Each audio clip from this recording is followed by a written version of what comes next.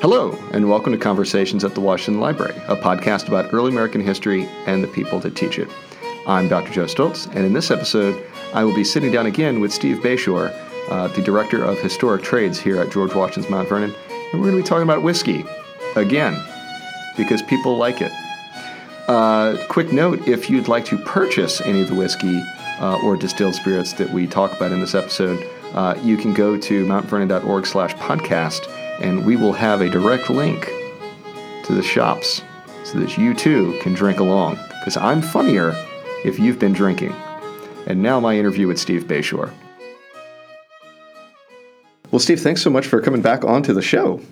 It's good to be back. I think we touched on quite a bit the last time we spoke, and the conversation revolved around the grist mill and some of those operations and somewhat into the distillery operation as it developed in the 1790s here at Mount Vernon. So I think there's more we can dig into there. Yeah, I think the feedback from our listeners was, everyone appreciates a good grist mill and flour, but there seems to be something special about distilled spirits that people just like.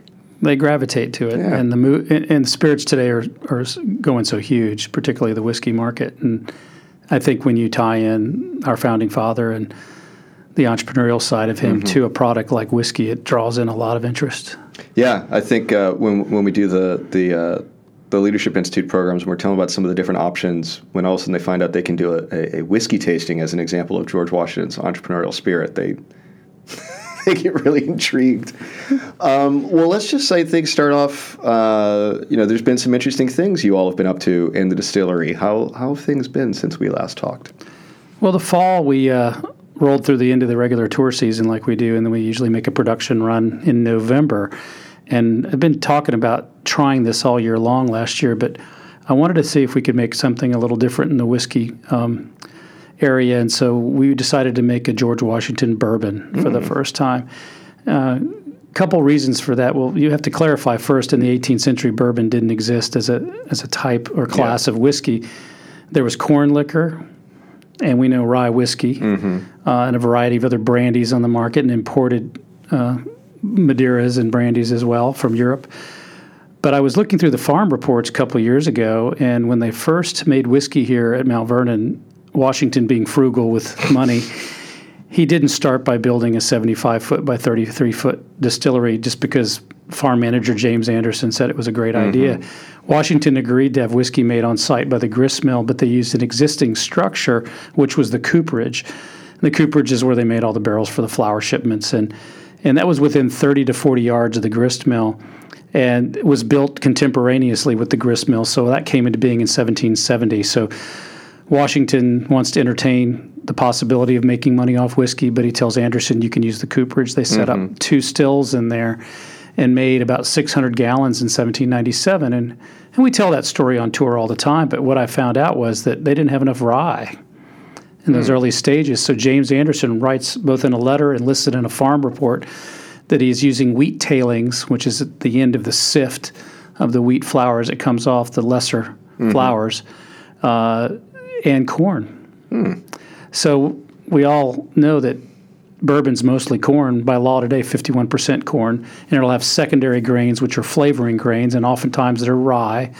But there are out there on the market these wheated bourbons, which we all enjoy. One of the key ones, Maker's Mark, that everybody knows. So you have a certain percentage of corn, and the secondary flavoring grain is wheat. So I thought, well, here's an opportunity to try to make a wheated bourbon. So in order to make this work, we work with a lot of very distillers who are excellent and have over the years, but our key consultant the last couple of years has been Lisa Wicker, who is actually head distiller and president at Widow Jane Distillery in Brooklyn, and she's worked with one of our. Tasty one. It's a very good whiskey, and she's been behind the small batch that they're doing, the 5-barrel small batch, which is really excellent.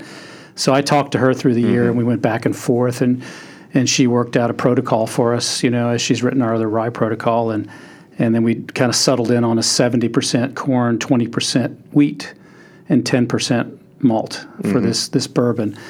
The other thing I wanted to do with it was, being a historian, is connect elements of history to it. We always do that here, as you know, in the work you do and the things you lecture about or teach about.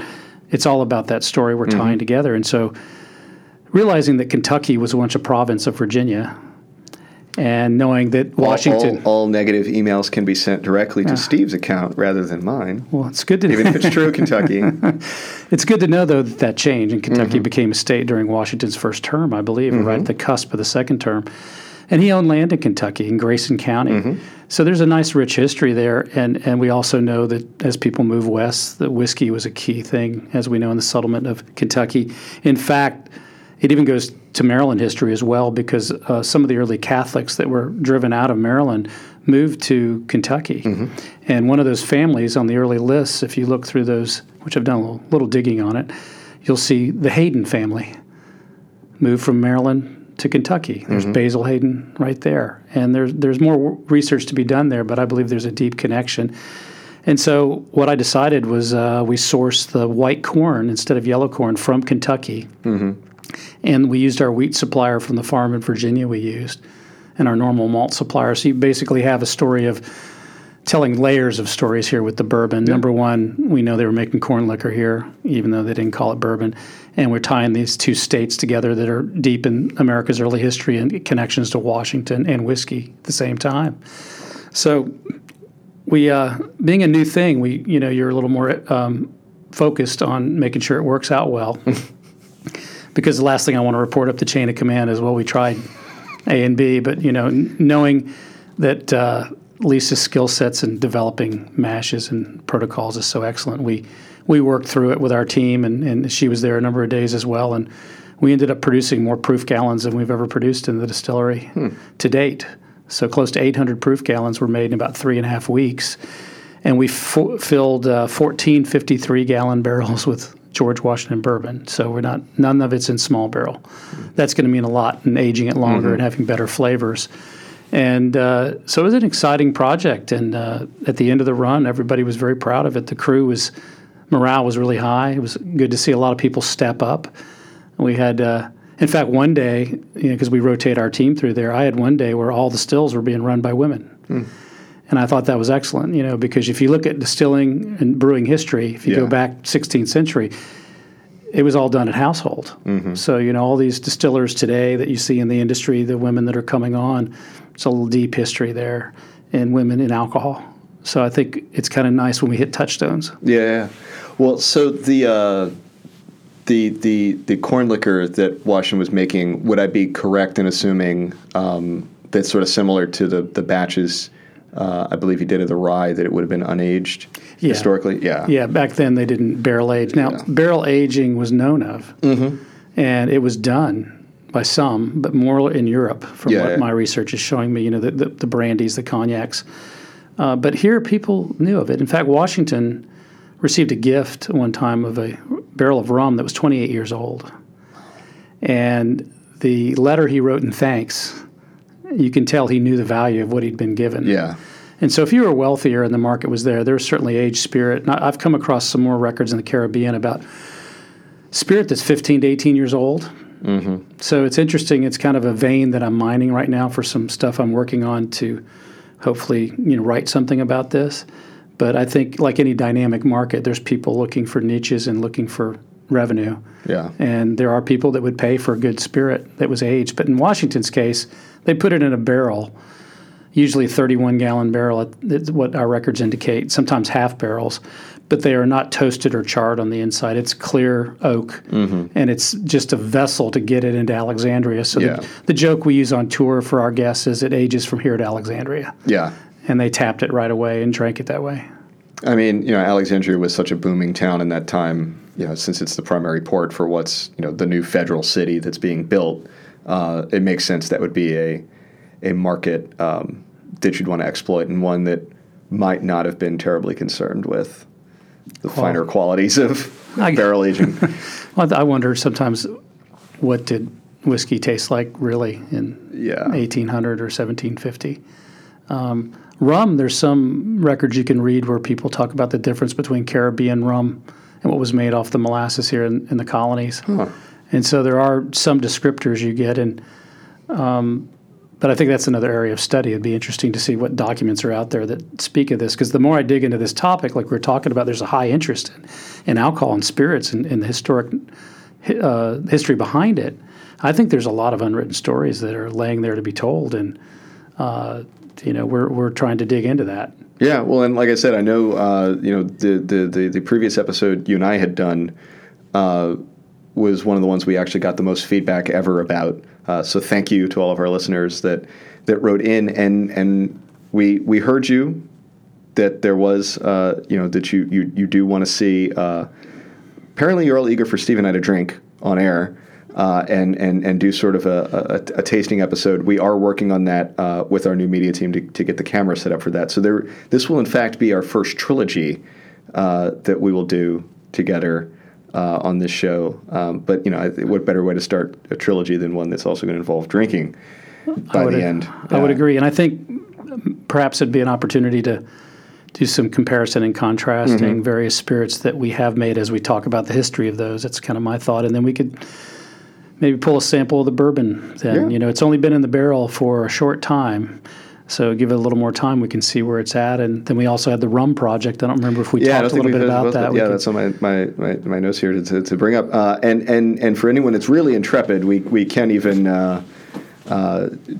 do a shopping list ahead of time if anybody wants to drink along and acquire that. We could even make that happen while I'm thinking sort of out loud here. But I guess you'll have to air that episode in the evening as opposed to breakfast time. Yeah. Well, I mean, hey, if somebody wants to listen to the podcast over breakfast and drink before work, I'm not going to judge. Well, it reminds me of a Hawkeye Pierce joke from MASH where he was drinking in the morning and his line was snap, crackle, and burp. Yeah. So, nice. But yeah, I think it's getting to the next layer down. We'll do that because people want to know about the flavors and the tastes. And as you said, though, I think whiskey as a flavor profile in 1770 or 80 or 90 was different than what we would see today. Well, yeah, I know. When I was teaching at West Point, it's what happens when a bunch of history nerds get together on the 4th of July at a place like the United States Military Academy. We started looking up historic cocktail recipes to make for our 4th of July party the history department was going to have. And we balked on a few of them because it is, there's just such different flavor profiles for what they consumed. You're talking a lot of drinks spiced with nutmeg and cinnamon and stuff that now we almost think of specialty drinks at Starbucks only certain times a year. But that was the seasonings that and the they didn't have bitters yet for their cocktails, so this was the sort of stuff they were using. Especially one of them involved an uncooked egg. That one we definitely passed on. Yeah. Well, it's interesting, too. I've read some texts from the 18th century where as things move in markets, I mean, I hearken it back to Egyptology, and when all the pyramids were found, all these knockoffs are made. People are, flooding markets with things that are not ancient but making money. Well, you can read in the record in these books, it's how to make this taste like French brandy. Yeah. How to make this taste like cognac. And some of the additives, gunpowder, what's in the spittoon was in one of them. Yeah. So they're trying to color what later became known as rectifying, coloring or flavoring of whiskeys. That goes way back. And again, it's people trying to make a dollar. You mean you don't just add in corn syrup and red dye number 7 to our whiskeys? No, we do it. They called it something different, I think. There are a lot of dyes, a lot of colorings, and I think that later came to the battle between, the rectifiers and the distillers that happened in the 19th and 20th century to try to clarify some of those issues. But it's interesting how far back it goes. Yeah. Because I think sometimes we think these are new arguments, and in the distilling community and the people that I've met, one of the discussions that's been interesting, and again, Lisa Wicker and I have talked about it, is the sourced whiskey discussion. There's a lot of brands out there today, and they're sourcing whiskey, and some people think that's not a great thing to do. If you're upfront and transparent, I think it's fine. Where's the whiskey really coming from? Maybe until you get your stills up and running. But from what I've read and learned is that there were a lot of people dealing in whiskey, and it came from a lot of different places. Sometimes millers were middlemen with whiskey because they had the grain, and the guy wanted to unload the barrels, small batch, or what they would call just a small run. And so that person then takes them to market. Yeah. So I think sometimes back then you didn't know where it all came from. but Yeah. you wanted the whiskey. Yeah, well, that's what I was kind of thinking just now as you were talking. Is in your research into 18th century spirits, is anybody approaching, to use sort of a more modern term, brand recognition for their product? When do you start to see individual distillers being sort of explicitly recognized as, I would prefer, Bob's distillation over just any other one? When do you start to actually see not brands in the modern sense, but recognition of quality? Craftsman quality. I've only read some about this, so I won't say that I'm the qualified expert on all of this, but I do think it was probably regional at first, very regional. Yeah.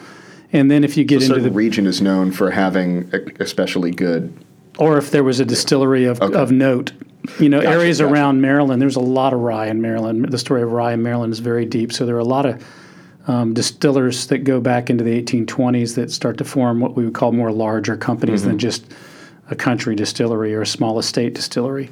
I've been reading a little bit on Maryland in the 1820s and 30s recently, and there was a list I found of tradesmen, and you can see these people listed as distillers. So that's a thing I'm going to go back to, dig a little deeper. Yeah. But I think that one could start to say brands, or what we know as brands, probably more like 1860s and 70s. Yeah. Could be earlier. Again, I'm not the qualified expert on it, but Old Forester in Louisville was the first one to bottle whiskey in glass.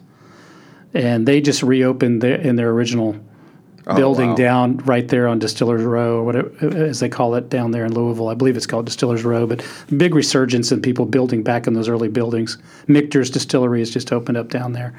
So I think probably that mid-19th century you start to see this happen as whiskey's changing again and going from more larger producers that actually put it in glass and have a label. Yeah, because prior to that, they have a distribution network with the rail lines and stuff that they can get it into other regions. Yeah, that makes sense. And I've read a lot about in various, like I know you mine old newspapers. Yeah, because there's great ads and things like that talk about these spirits, and so that going from regional to a broader national market, you can see it's being shipped to New York, it's being shipped to Philadelphia, all these sort of things.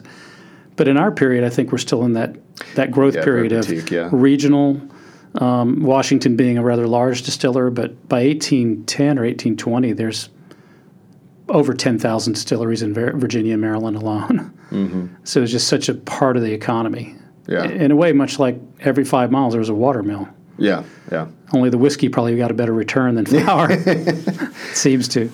Well, so two thoughts. One, for any of our listeners, to something you said, if you're ever bored or just want to be entertained, go pull up an old 18th century newspaper. On our library's website can facilitate that for a lot of our listeners. It is fascinating to see the day-to-day world of the 18th century. It is a world I think most people will find very alien, but also at the same time a lot more familiar than maybe they think, especially when you start to see advertisements in newspapers. You see the humanity there, that things with some, people, we're a very different society, but in some ways humanity doesn't change. And I love to read the ones about apprentices running away or absconding with clothing, and the way they're described is quite humorous. Yeah. Has a down look. Yeah. Is pock-pitted, as they said, small pock-pitted. Yeah, well, and the other, interesting can be, when, if you're talking like a place like Alexandria, or, especially if it's something like in New York, when a ship comes in and would advertise what sort of wares, it's sort of an indication of what was being sold and what was popular, because somebody spent a lot of money to make that initial investment to bring those goods from overseas, and so, it would imply some sort of market demand. Can be really interesting to see what at least somebody thought would sell in some of these cities. Really interesting. But to get back to alcohol, because that's people like that. Tell me about the rum. We mentioned a little bit that there had been a rum run back in February of 2018. I don't remember if we talked about that too much. So why were we doing rum? Yeah, that came through our development department. Joe Bondi, our senior VP there, came to me and said, "Can you guys make rum?" And I said, "Well, I think we probably could, but why?" Because we're a whiskey distillery. And he said, "Well, Mount Vernon is about to publish Washington's Barbados Diaries. So when Washington was about 17, he went to Barbados with his older brother Lawrence. It's his only trip outside of North America, an exposure to sea travel and markets in the Caribbean and the sugar and rum culture. So that was we were hoping to sell some rum to raise money for that book publishing, and that's what we did. And so it was exciting to do something different. And so once again, you go to the experts on this because we don't know how to make rum, and contacted Lisa, and she told me her thoughts on all that and what to do. And she also recommended we contact another distiller, Maggie Campbell, who is at Privateer Rum in the Boston area. And so she said, let's talk to Maggie and we'll collaborate. We'll get it all together and we'll do this project. And that's what happened. So we ended up getting 100% molasses from a source that Maggie knew, which was a 1 mill source. It wasn't a conglomerate. We looked to go to Barbados and get it, but we found out that a lot of those people buy their raw material from other places. It's a modern market. Yeah. So to avoid all the customs and all that, we ended up getting it through a supplier that was more reachable to us. And then we set up and set fermenters. So the only problem we had was it was about 9 degrees in the distillery when we did this. And fermentation doesn't move well when it's that cold. So Lisa was there on the front end, had to go back to her day job, which is very busy. Maggie came in after that, and we worked together, but the fermentations were slowing down. So before Lisa took off to her other work, she said, go to the pet store and buy aquarium heaters.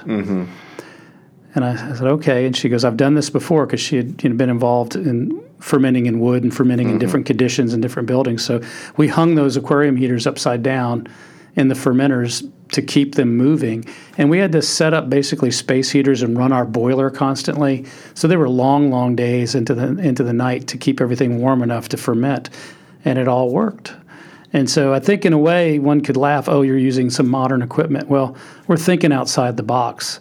In the 18th century, if you're a distiller and you don't think outside the box, you probably don't get your work done. And so you had to adjust to ambient temperatures, and that's what we did using some tools that, obviously they wouldn't have had then.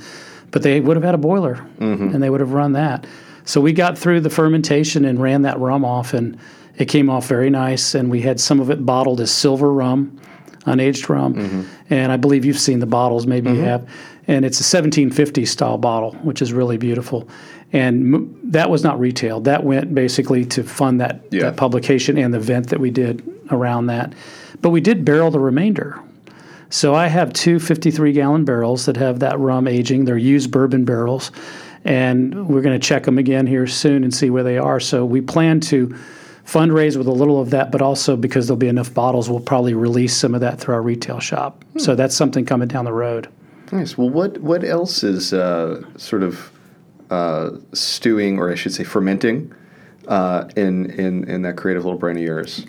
Well, a couple things that we're thinking about to make sure we do everything that was done here when Washington was alive. If you look in the inventory of the mansion after his death, there's barrels of persimmon brandy. So we've done peach brandy, we've done apple brandy. Those are the 2 other products that we know he did there. They're, the gallon production's right there in the record. But that's one on our list, persimmon brandy. And I'd like to revisit some malt whiskey down the road. We did make single malt whiskey back in 2012, and that was a special project, again, for fundraising that involved 3 Scottish distillers and our consultant then, Dave Pickrell, who Dave sadly passed away 2 or 3 months ago. And Dave was a giant in the industry and did so much in craft distilling world. But we brought Dave together with John Campbell from Lefroy, Andy Cant, who was at Cardew. It's where all the Johnny Walkers made and the other Cardew whiskeys, and Bill Lumsden at Glenmorangie. And they were great to work with. But it was a bit nerve-wracking, too, because we did the fermentation up front, but that meant they shipped malt from Scotland. So I received about 3,000 pounds of Scottish malt, and some of it peated, but most of it not.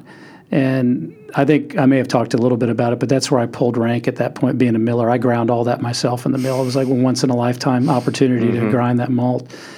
And then we set the fermenters per instructions that Dave had done with us. And with with the Scotch, we can't call it Scotch, but with the single malt, you don't ferment off the grains, so all the solids had to be sifted out.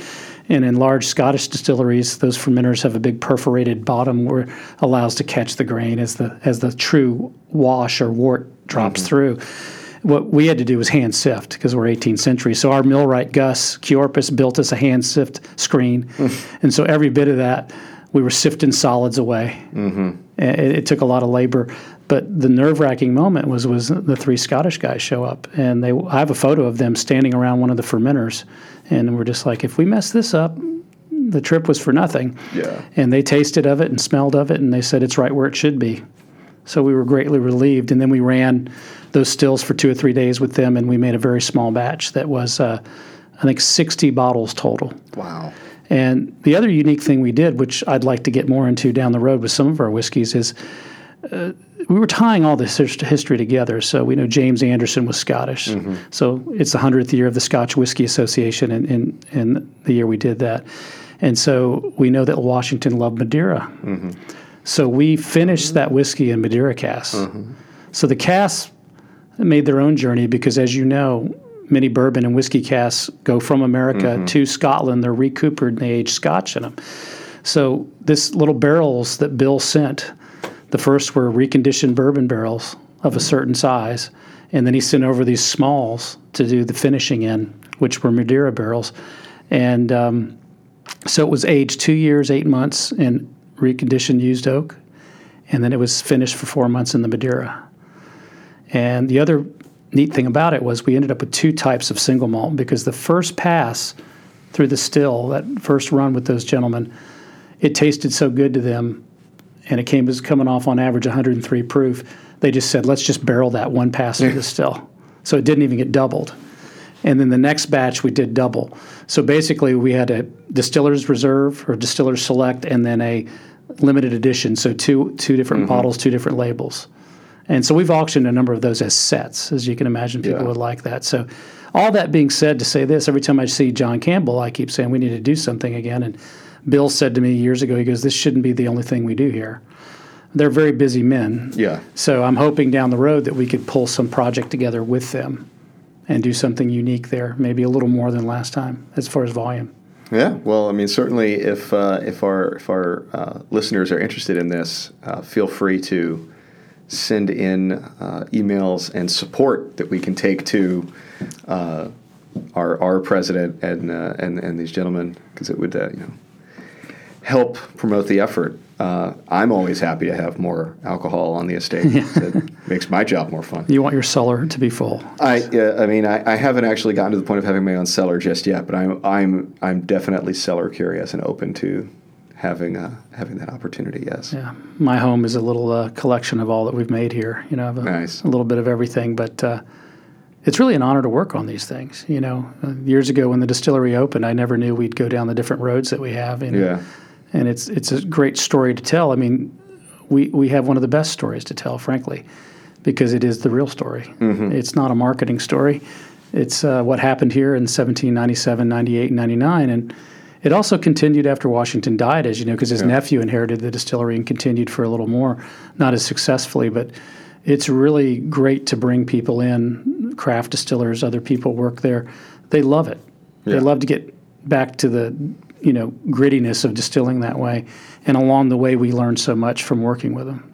So. Well, I think what most impresses me with you all, besides the actual product, is, like you said, the stories that you've managed to come up with telling. So even when we're distilling something that technically Washington's distillery might not have ever produced, it's still got a Washington story to it. And, that just makes my job as a storyteller so much easier. That you provided us this tableau that we can then work with when we bring in these groups, and can just I just have to feed them alcohol, and if I find if other people drink, they laugh more, and I'm funnier. They're receptive. Yeah, it's this weird thing. So I just have to serve them alcohol and tell them a story that you've already given for me to do, and then all of a sudden it works brilliantly. Well, the rum's a good one right there, because people have asked, and they will ask, well, why did you do rum? They didn't do rum here. It's all true. But part of it allows us now to tell the story of rum in the colonial period. And we know Washington bought rum in Alexandria, and it was often given out as rations to enslaved workers and others during harvest time. And so it's incentive. And so alcohol was part of the culture, as you know. So that allows us to open the door to say, yes, he didn't make it here, but it was definitely woven through the fabric of Mount Vernon, the estate, and was for years. And you can look at his military career, which I know you've studied a lot. Rum rations and even whiskey rations were critical. I mean, they were serving whiskey at Valley Forge. Oh, I mean, Washington loses his first ever political election because he didn't provide enough whiskey. And, soldiers, I mean, more so Europeans, for what that's worth. But, not getting your rum ration was considered fairly legitimate cause to mutiny because that was part of the contract you had with, the Army when you joined, was that you were going to get X amount of food, X amount of clothing, and X amount of rum or alcohol, or a certain amount of alcohol, hard liquor, or in the absence of that, an equivalent amount of cider or beer or whatever. And if you didn't get it, that was breach of contract. Yeah. And we call it a mutiny, but a lot of them just thought of it as work stoppage. That their contract hadn't been honored, and until they got it, they weren't going to work. And I think it just goes to show how interwoven the story of alcohol is to the Western world and in the colonies here. So we love telling that part of the story. It also lets us highlight an aspect of Washington, which I know you do with the leadership programs, is people think of him as a military man, or I don't like to use the word politician as regards Washington, but as a statesman, a leader. The whole time that's going on, he's a businessman. Yeah. And I love that about him. And so our sites, the ones that I'm in charge of, the farm, the blacksmith shop, and the mill and distillery, we really get to represent that for people that visit Mount Vernon. And I think for a lot of people, they come here and they learn all these aspects of him, and they'll say out at the distillery, I never knew that he was involved in all this in farming and business. And so I always like to talk about the way he diversified the economy here too, because a lot of Virginians and people in Maryland got stuck in tobacco too long, and many of them lost it all. Whereas he gets out of tobacco in 1766 and starts to have a myriad of income streams.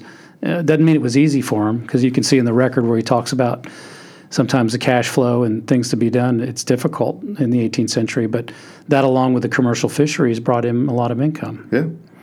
But I do think with the production of the distillery, what we tie in there is that the volume there, the 11,000 gallons in 1799, and the fact, just like today, it's a commodity high in demand, brought in the most money. I think we've run some of the numbers, which I know you do too, because there's a lot more economic study of Washington going on these days with the library, that from what I've read, and about 1797, prior to the distillery, I think the estate was earning about $1,800. And then you look at the record in 1799, the entire distillery made $1,858. And so people like alcohol. They like alcohol. So any way you slice it, it's one of the neater stories at Mount Vernon. And we have a lot of stories to tell, but it's fun and an honor to tell this one and to be able to make it. Yeah. And that's why, as you said earlier, when we get together again, we should delve a little bit more into what we make and flavor profiles of that. And, like we talked about earlier, what did whiskey taste like in 1770 unaged? Because I will let you know, though, thankfully, that the unaged is better than it used to be. Because the early batches were admittedly rough. Because we were learning, and we've changed a lot over time and gotten better at running stills. And, again, as I mentioned, Lisa's work with us with the fermentation is so much better, thanks to her, that it leads to better alcohol. Yeah. Cleaner alcohol. So I think we can all agree that's a good thing. It is a good thing. Well, thank you so much for coming on the show with us, and we will see you again soon, sir. Yeah, let's schedule up our next round and have some rounds, I think.